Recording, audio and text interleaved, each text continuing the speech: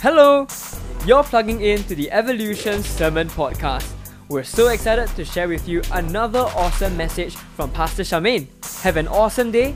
We'll see you at church. My message today is the radical way of the cross. You have your Bibles with you? You're going to do some flipping with me, all right? But what I do want to speak on today instead is something that God has been speaking to me in my life the past couple of years, as well as, reflections on things that are happening in the world and where our church is moving towards. And what I really want to talk about is reconciliation.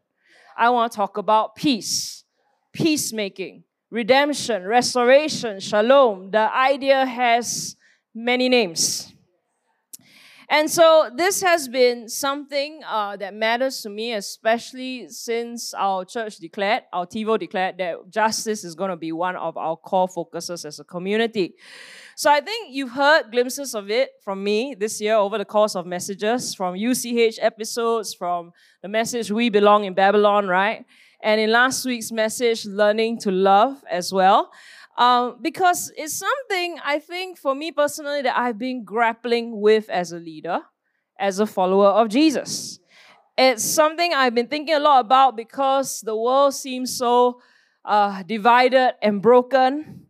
The world seems like, nations and societies are becoming more and more divided and about to go to war. People, we no longer seem to know how to get along after COVID, especially after COVID, right?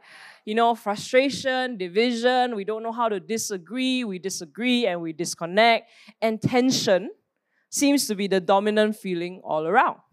Even if it's not from us, even if it's not in our relationships, it seems to dominate the airwaves in our workplaces, on social media, everywhere, okay? And so today, that's what I want to talk about because I don't know about you, but I'm tired of living in a divided world. I'm tired of it in the news. I'm tired of it on social media. And most of all, I'm tired of it in my own personal life. So I want to talk about it today. And I want to speak a little bit on how God has been telling me personally and deeply to do social justice and to live in community in this world. And I want to challenge you. So it's not going to be a very deep message with a lot of content, but it's going to be just kind of a quiet time reflection, okay? So I want you guys to learn to follow Jesus in this area of your life. To be like him, who is someone who brings peace, reconciliation, instead of kind of division in all our relationships in life, okay? So take out your Bibles, turn with me to Luke chapter 23, okay? And we're going to kind of continue on a little bit in the life of Jesus. Last week, we talked about the Last Supper and what Jesus did just before going to the cross. And today, we're going to look at him going to the cross. Okay, Luke chapter 23, verse 32. And when you're there, shout very loudly, say yes, so I know. Yes. That was so in unison. Fantastic. Bookstore told me last week, Bible purchases shot up for the first time in a long time. So if you're a new Bible owner, congratulations. It's going to change your life. Okay, ready? So I'm going to read to you from verse 32, okay? So they also led two other criminals to be executed with Jesus. When they arrived at a place called the Skull, they crucified him along with the criminals, one on his right and the other on his left. And Jesus said, and this is one of my favorite lines in the Bible, "Father, forgive them, for they don't know what they are doing." Now the soldiers started drawing lots as a way of dividing up his clothing. The people were standing around watching, but the leaders sneered at Jesus, saying, "He saved others. Let him save himself if he is really the Christ sent from God, the chosen one." The soldiers also mocked him. They came up to him, offering him sour wine, which is, well, in this context, it's like vinegar mixed with some sort of narcotic to relieve his pain, okay? So they offered him some sour wine and were saying, "If you really are the king of the Jews, save yourself." Above his head was a notice of the formal charge against him, and the charge was not a criminal, not you stole something, not you killed somebody. It read, "This is the king of the Jews." One of the criminals hanging next to him, Jesus, insulted him, "Aren't you the Christ? Save yourself and us." Responding, the other criminal spoke harshly back to the other criminal, "Don't you fear God, seeing that you've also been sentenced to die? We are rightly condemned. for we are receiving the appropriate sentence for what we did. But this man has done nothing wrong." Then he said, "Jesus, remember me when you come into your kingdom."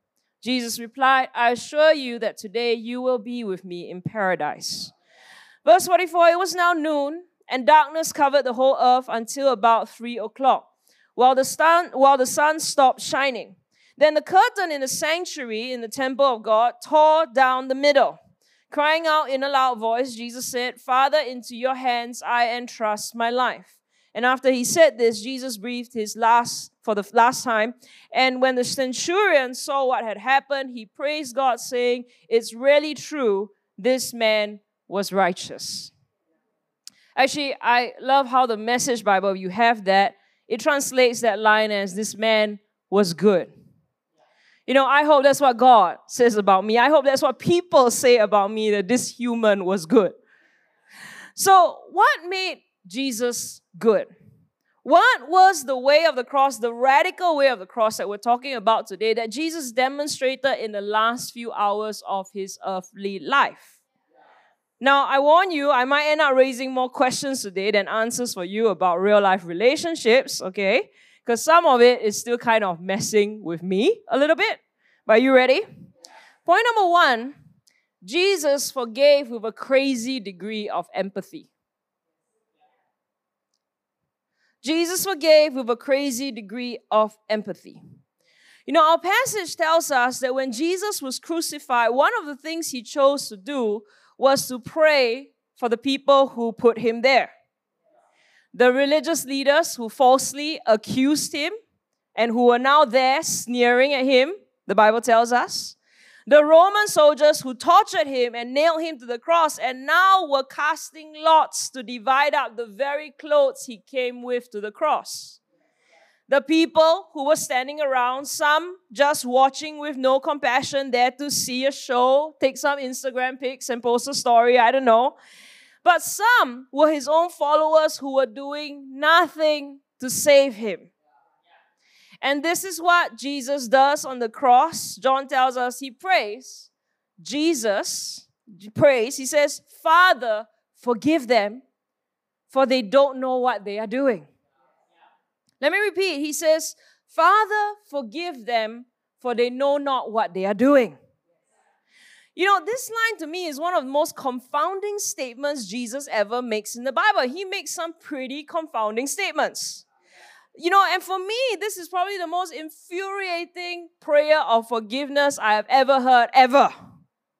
I mean, listen, right? Most of us here, if you've been a Christian long enough, if you come for church white quiet time, last week, you know how to pray to forgive someone, right? There are some very basic, simple steps, right? You go, "Father, I bring to you this person who hurt me," right? Step number 1. Then after you go, "Here are all the things, the ways he, she, they have hurt me and how it made me feel," right? Step number 2. And now, God, I forgive them and I release them into your hands. And maybe you'll add on, if you're a very nice person, number 4, God bless them. Because, right, Jesus said, "Love your enemy, pray for them, and bless them." That's basically it, right? And then, of course, you pray as many times as you need to pray until your heart stops bleeding. But Jesus, here in this passage, takes it to a whole other level.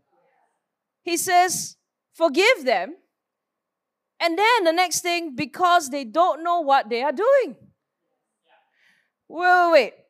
Lord, what are you saying here? I mean, has the blood loss gone to your head? These people know what they are doing. I mean, isn't that your response? I mean, it's my response, right? I mean, Jesus, the religious leaders are evil sociopaths. They are narcissists who manipulated and lied to kill you.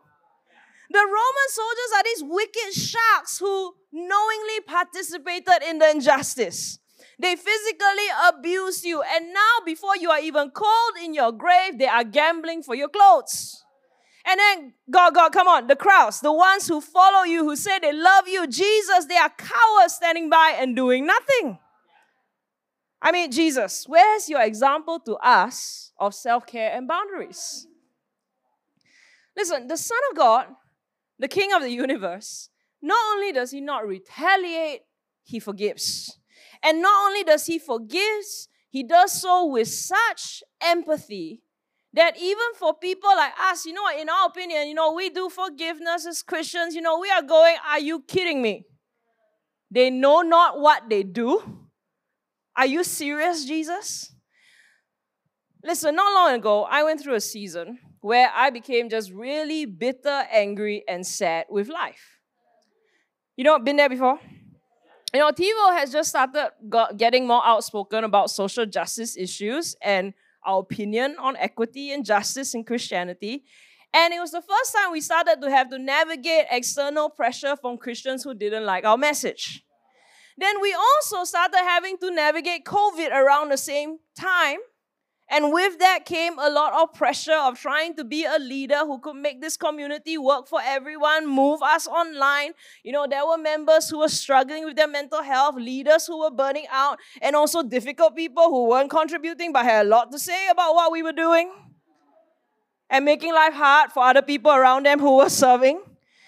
And at some point, I think if you're a normal human being, right, like me, it started to build and snowball until for a couple of months, despite doing all the praying and all the forgiving, doing all the right things to be kind and more like Jesus, I started to become really angry on the inside. Angry at human beings, angry at the people around me, angry at Christianity, angry with the world. And I did my best, right? Because I'm a pastor, I got to hold it in. I got to be like Zen in front of my people. No, you can still forgive and be kind and be goodness in the world, right? But one day, I remember at the pool, I was swimming. I said to God, I don't know what happened that week, but something happened. And I went, God, I'm so angry. And Lord, I don't like the person that I am becoming. I prayed something like, God, I need you to change my heart. I need you to give me some sort of revelation that's going to change my perspective about people and the world, or I am going to become disconnected, bitter. I'm going to be a leader that's no good to anyone in TiVo. And I'm going to eventually end up hurting someone. I remember that season I was doing a lot of apologizing to the leader. I'm so sorry. My attitude was so bad just now. I'm so sorry. I was a little too snappy. I'm so sorry I was a little bit too fierce to you. Every night apologizing. And you know what? For whatever reason, finally that day, when I prayed that prayer, God answered. And He brought to mind the words of Jesus here that we just read. Father, forgive them, for they don't know what they do. And I realized in that one moment of God speaking to me as I was swimming, that most of the time when any of us prays to forgive, we tend to do so from a place of self-righteousness. And the problem with self-righteousness is twofold. First, self-righteousness causes us to make a lot of assumptions. It causes us to assume the worst of people that disagree with us. To assume that we are in the right, or we are better, or the one who is being victimized, or the one who is being blamed. Now, sometimes that's really true, right? That's the reality. Sometimes we really do have the better way.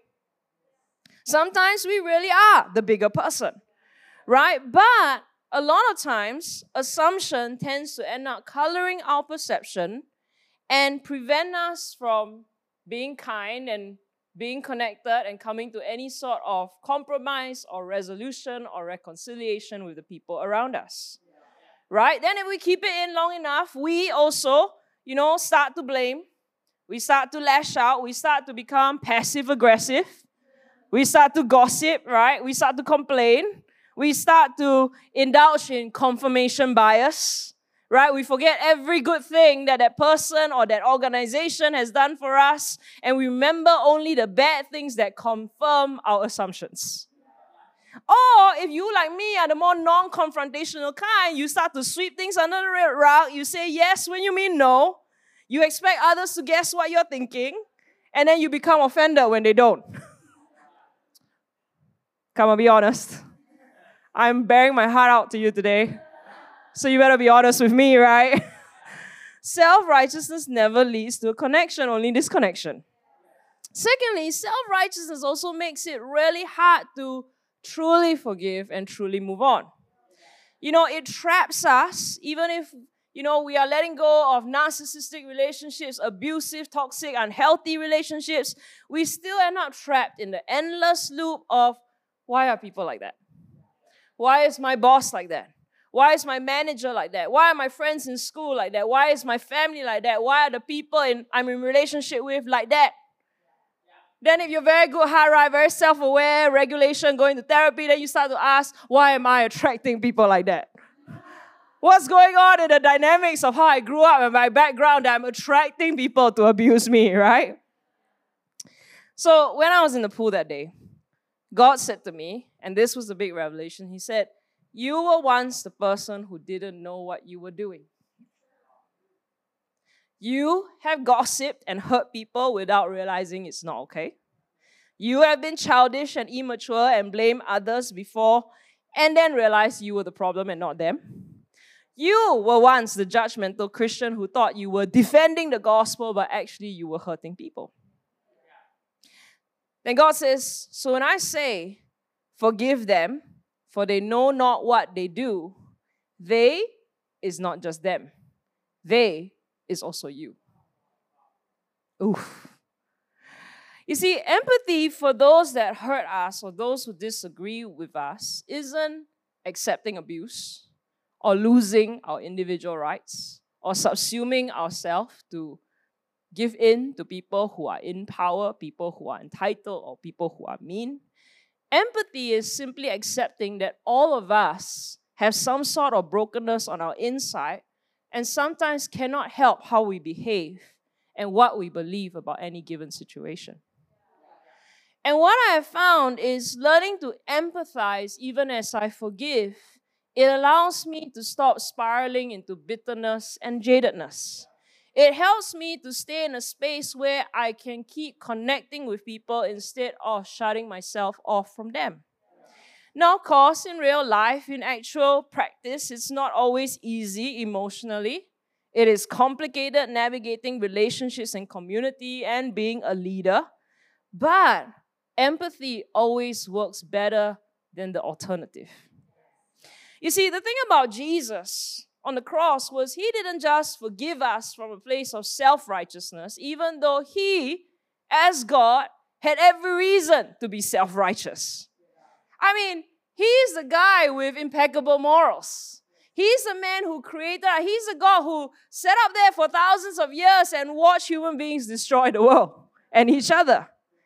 And then now He comes down and dies on the cross. I mean, He, of all people, has a right to be self-righteous. But instead, under the most extreme of circumstances, Jesus chooses to forgive with this crazy degree of empathy. They don't know what they are doing.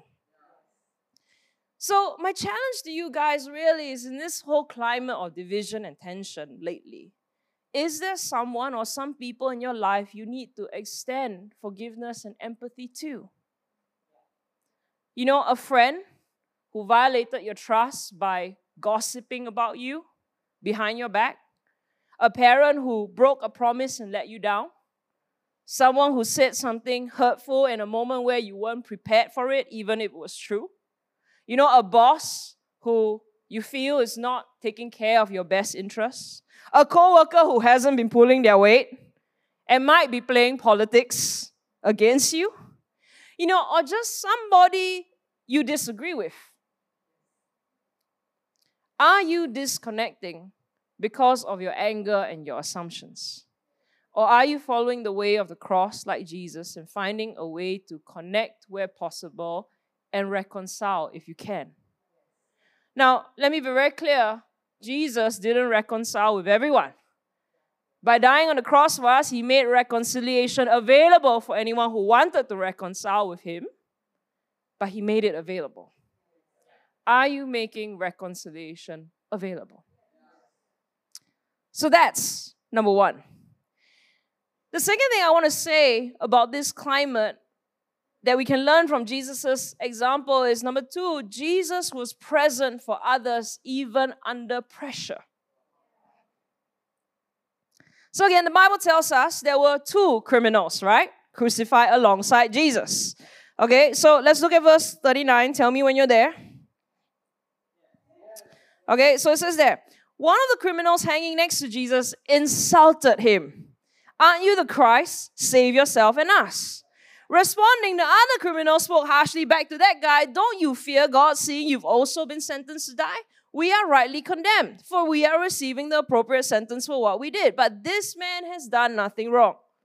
Then he says to Jesus, "Remember me when you come into your kingdom." And Jesus replies, "I assure you that today you will be with me in paradise."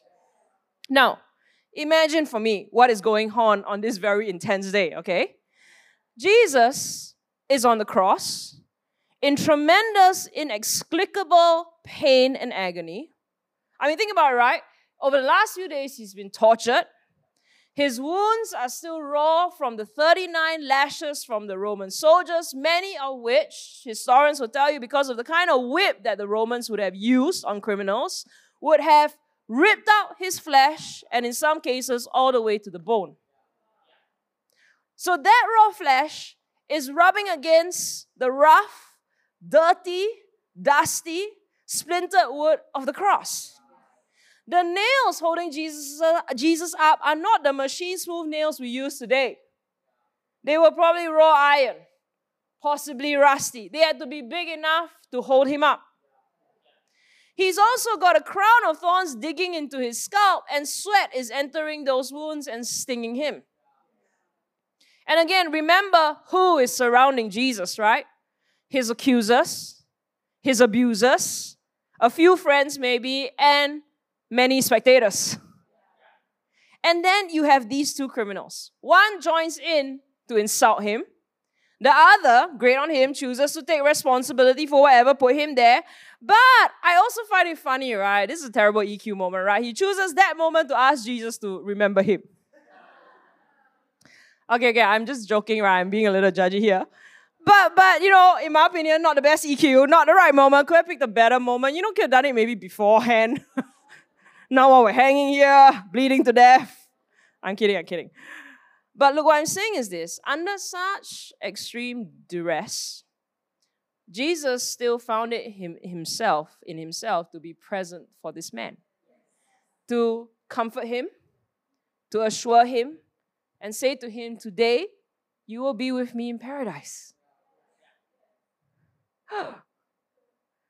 That was Jesus. Even under the worst of pressures, he still finds a way to be present with us. I mean, it's not just here, right? It's everywhere in the accounts of Jesus' life. When ministry got too busy and he was tired, he still made time to be present with the people. I mean, he didn't make time to be alone and in solitude, especially to pray, but whenever the crowds needed him, he found a way to be present for them. And never mind this crazy situation on the cross, just think about the days leading up to it, our passage from last week, right? Jesus knew he was going to be betrayed. He knew all the prophecies that foretold he would be mocked, rejected, tortured, killed. And now, you know, and during the Last Supper, it's the days running up to his eventual death. I mean, just think about the anxiety Jesus must have been feeling that week. The emotional distress that was building in his life as he was celebrating the Last Supper with his disciples. And yet, in the midst of that pressure, what did Jesus do? He washed their feet. He taught them about the Holy Spirit. He broke bread with them. He assured them that everything was going to be okay. Listen, if that isn't bigness as a leader, as a savior, as a friend, I don't know what is. Because I confess for myself that many times during this pandemic, I want to be just able to just think about myself. Just me, right? In the face of frustrations, endless decisions to be made, taking care of people, solving problems, leading the church, worrying about finances, I just want to check out. And sometimes I do. Thank God I got a team that's very understanding. And some of that is okay. Jesus did it. He took time to be in solitude, right? But there's also this side of Jesus that convicts me, that challenges me, that inspires me as a human being. That often the radical way of the cross is way bigger of a heart than I am used to or sometimes willing to give. A heart that is present for other people even under tremendous pressure. You see, This is actually really important for us to be able to do, even though it's hard. Because have you noticed very often, guys, when we are isolated and disconnected and caught up in our own fears and worry and in isolation, right, we tend to, again, start making assumptions about other people. We want others to come alongside us and give us a sense of belonging. We get upset when people don't reach out to us or cannot read our mind. You know, we want them to show up when we want them, how we want them, at the right moment, right time. And we get upset, we go like, they can't even make time for me. Right? We want people to know without us having to say anything. But we seldom stop to ask ourselves, are we building the bridges and giving the same presence that we expect of other people? Now, let me again assure you, we can't help it as human beings. It's our natural instinct to self-preserve. It is baked into the brainstem of your reptilian brain. But that's the unevolved part of your humanity. That's the caveman part of your humanity. It's not the way of Jesus. It is not the way of evolved civilization. It is not the way of the cross. Because Jesus calls us to sometimes do what is an instinct, but to do what is right, to do what is good, to do what is healthy for our well-being and for others, to be radically present for each other. You see, there's this study from the University of Notre Dame, right, in the science of generosity. And there are two findings in this study. It always sticks with me and it always bothers me, especially in the context of Singapore, because here's the two findings, okay, that bother me. Number one, they found in the science of generosity in their research that poor people are consistently more generous than rich people. Both with their resources, their finances, all that, and their presence in other people's lives. The second thing they found in this study is that the richer we become, the more stingy with our resources and time we also become. And for me, that's a huge problem because as a follower of Jesus, living in a very privileged context, God, how do I stop myself from being selfish with my money, my time, and my resources? How do I go against the flow? How do I teach and inspire a generation that comes to church every week to be more like Jesus, to follow the way, the radical way of the cross in an environment, especially in Singapore, that teaches us everything and every way otherwise? Look, you got to understand, the God we follow is Jesus. And here's what, for me, is very compelling. I love to study other religions. I love to learn from other religions. But the one thing for me that makes our religion unique is not Jesus is the only way, the truth, and the life. But for me, in our narrative of our faith, He is the only God who gives us His very person and presence. He is not a God who changes us by philosophy or rituals. He changes us by a deep connected relationship with us.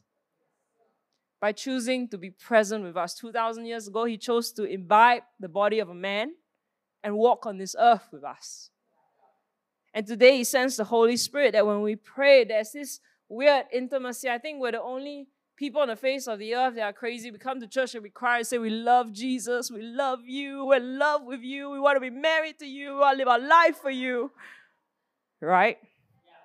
And not just the values of our faith, not just the ideas of our faith, but the person of our faith. And so, if we have a God who chooses to be present with us so radically, can we do the same with Him?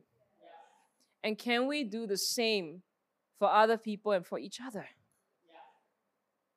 So one of the things, right, I'm learning to navigate in my life this year. In fact, my goal for this year was to grow boundaries.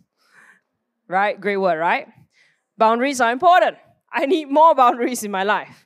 I want to teach my leaders, my teams, and you, one day when I've got it down, how to have boundaries as well.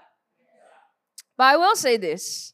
I do sometimes also see the side of self-care and boundaries that gives me too much reason to be selfish or siloed. To prioritize myself too much over others, to prioritize my in-group too much over other groups. And sometimes, especially for me as an introvert, sometimes boundaries can become my excuse to disconnect and shut off from other people. To disconnect from the relationships that I need and they need me. To disconnect from the relationships that can actually help us to grow and thrive. And as we do that, you know what, guys, when we disconnect by not being present, we also, again, like I said before, we start to make a lot of assumptions. We start to fill the gap and the space between us with our thinking. We start to fill the gap with what we think others are thinking about us. So let me tell you, this is a scientific thing, okay? That when there's a gap between groups, right, not only does what we think of the people separate us, what we fear people are thinking about us starts to make the gap grow even bigger. Sound familiar? Have you been doing that the past couple of years? Doing that occasionally your whole life? You know, never talk to your best friend for 2 weeks and start to wonder, do they really love me? Do they know what's happening in my life? Come on, all the best friends here, nudge your best friend and go like, hey. That might be us sometimes, right? We start to make assumptions. Listen, that's not what boundaries are supposed to do. Boundaries are supposed to help us foster better, healthier connections, not create more disconnection. But I see it over and over again lately, all over the place, through stories from you guys when we meet to talk. You know, that when we're not present or others are not present in our lives, it leads to a lot of misunderstandings. A lot of echo chambers, sometimes gossip chambers. And the cultures and atmospheres between us and in our communities, in our workplaces, in our schools, in our families get spoiled. And the sad thing is, everyone, thanks to social media, is labeling everyone toxic, narcissistic, sociopathic, right? When really, sometimes, in many cases, not all, but a lot of cases, it's merely a loss of connection that led to false assumptions.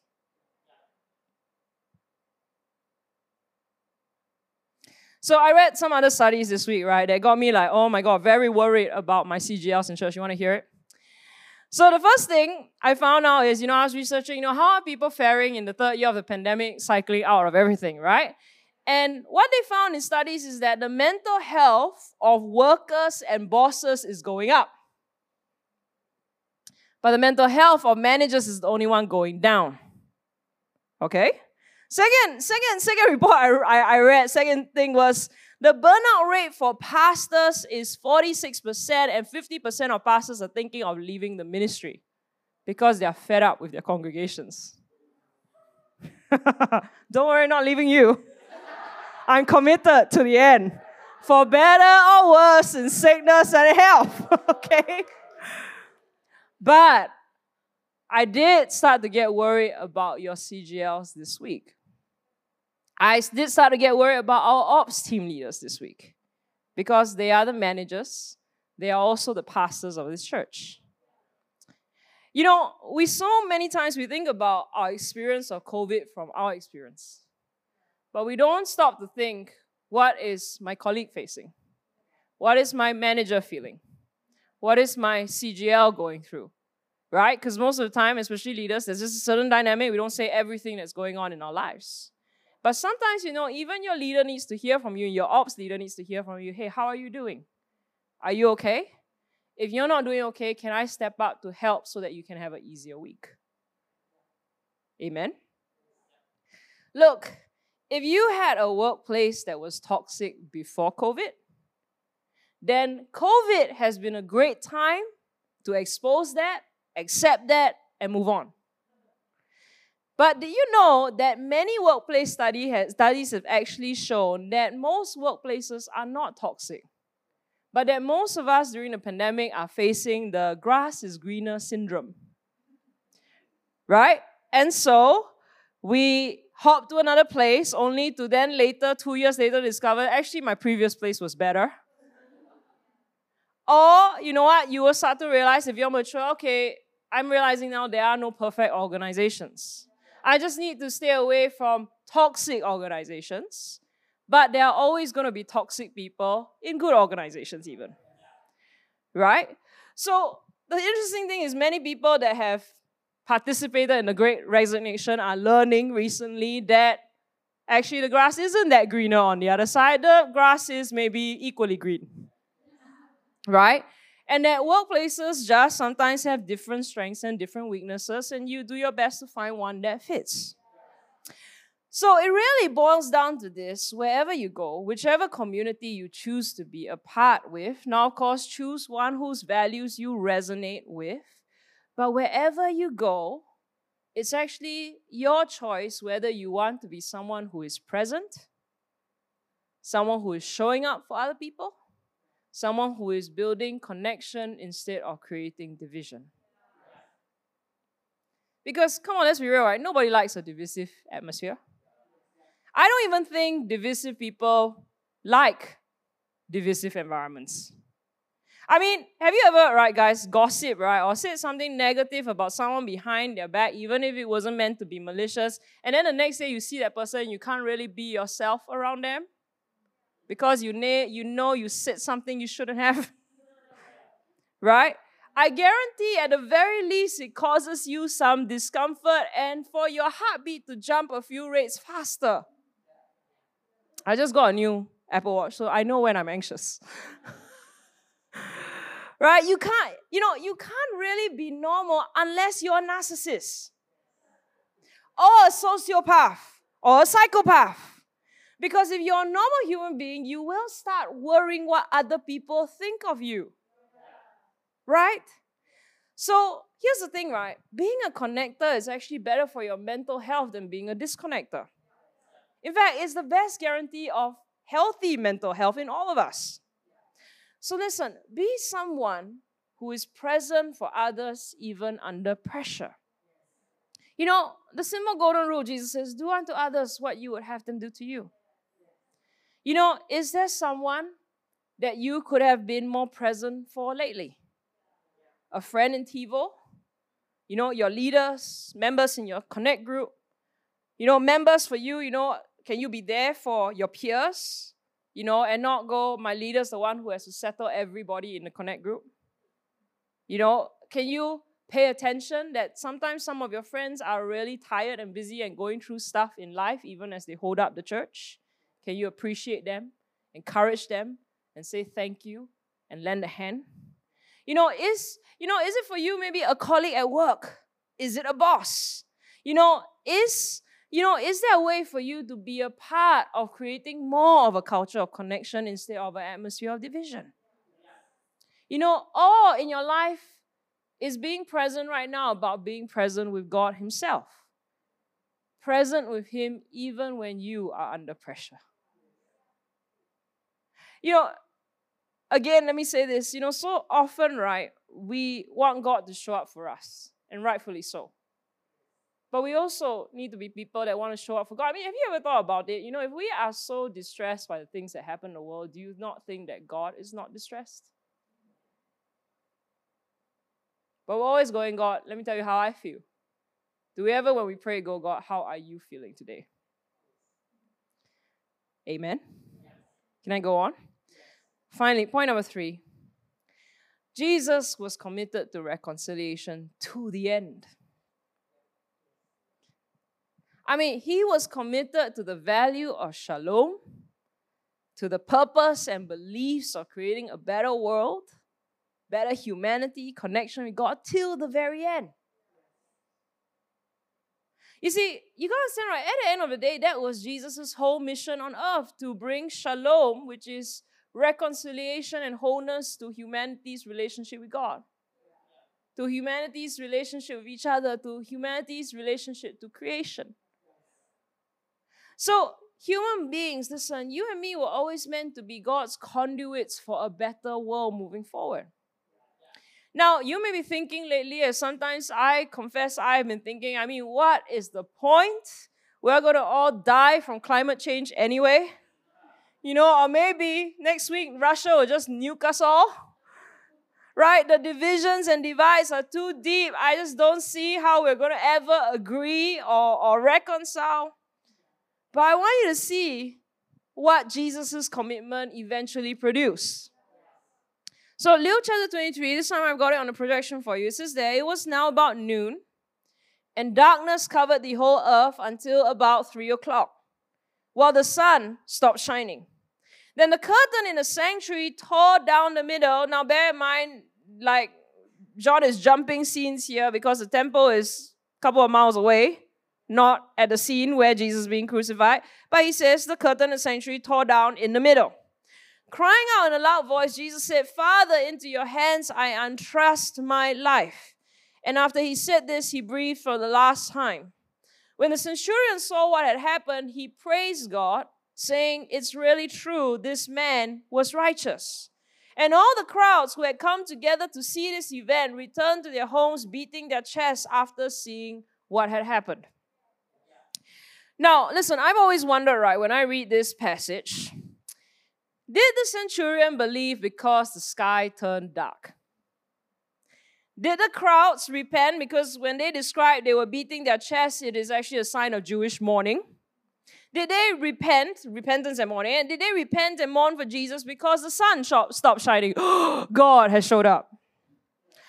I mean, it couldn't have been the ripping of the veil, right? And you and I are Christians, so we know the theology. We know the symbol of it is that the veil was torn open so that now we can have free access to God. We don't have to do rituals and killing sheep and all that to get to Jesus, right?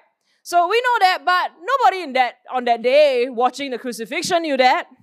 It happened in the temple miles away.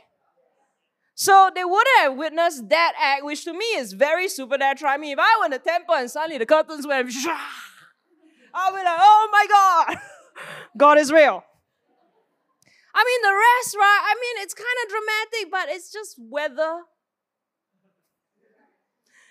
But I get it, right? Human beings, we like to read stuff into the weather. Right? We wonder sometimes when we see natural disasters or pandemics happen, is it the judgment of God? You know, is creation judging us for taking it for granted, right? I mean, come on, be real. You don't have to be a Christian to think that way, right? Something in us, human beings, we think like that. You know, I mean, recently, right, at Queen Elizabeth's funeral, when a double rainbow appeared over Westminster Abbey and the Queen's coffin, some people went, it's a sign, confirming that Queen Elizabeth was a good person.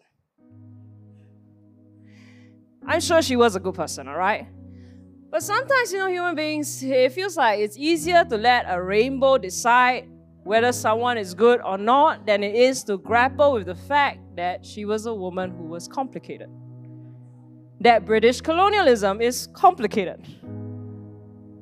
That everyone's hero, everyone that is someone's hero can also be someone's villain. So, did the dark skies make the centurion a believer? Or was it Jesus' love and compassion and mercy that he demonstrated repeatedly, right, over and over and over again? Over the 3 years that he ministered to people and loved people unconditionally, over the time that Jesus was on trial and being tortured, even while he was on the cross with his last human breaths, nailed there, he was present for people. Because think about it, right? If you read this passage, right, interpreting a dark sky as a sign that Jesus was innocent is pretty difficult, unlike a rainbow. I mean, dark skies could go either way, right? How many of you watch Netflix, right? And you watch fantasy shows, or you all watch Korean drama? I watch fantasy shows, right? So in Netflix fantasy shows, right, it's standard fare, right? There's always a climax with dark skies. And really, dark skies can go either way. You know, it could mean evil is winning, it could mean heaven is mourning. Why would the centurion conclude that Jesus was innocent? And why did the people who were spectators that day suddenly return home in mourning for a Roman criminal? Listen, whatever natural phenomenon would have shown up that day, it wouldn't matter because it only served to confirm what people already knew in their hearts.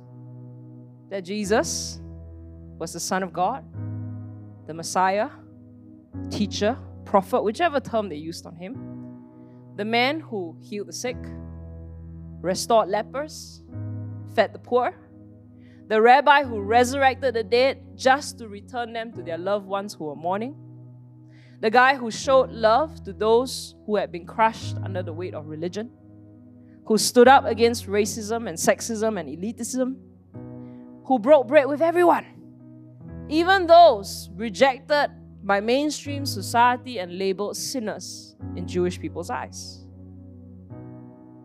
So listen, clouds rolling in and the sun being blocked from shining its light was just another reason to believe what they already knew to be true about Jesus Christ. So, what do we have to learn today? Listen, you won't transform your relationships, your mental health, the spaces you do community in, or the world around you if you just do what everybody else does in the world. If you just live for yourself, if you step on other people for your own benefit, if you join in the gossip, the bitching, the undermining people, if you join in with disagreeing too much, now there's good disagreement, but disagreeing for the sake of disagreeing, disconnecting because you're angry with everybody, judging, criticizing, living by confirmation bias, being angry on social media. When we do all that, not only do we add to a world that's already divided, we damage our own inner peace. Our peace with God, our peace with each other, our peace with the world. So listen, don't ever think that being kind, being good, being generous, being a peacemaker, being present for other people doesn't make a difference. It makes a difference.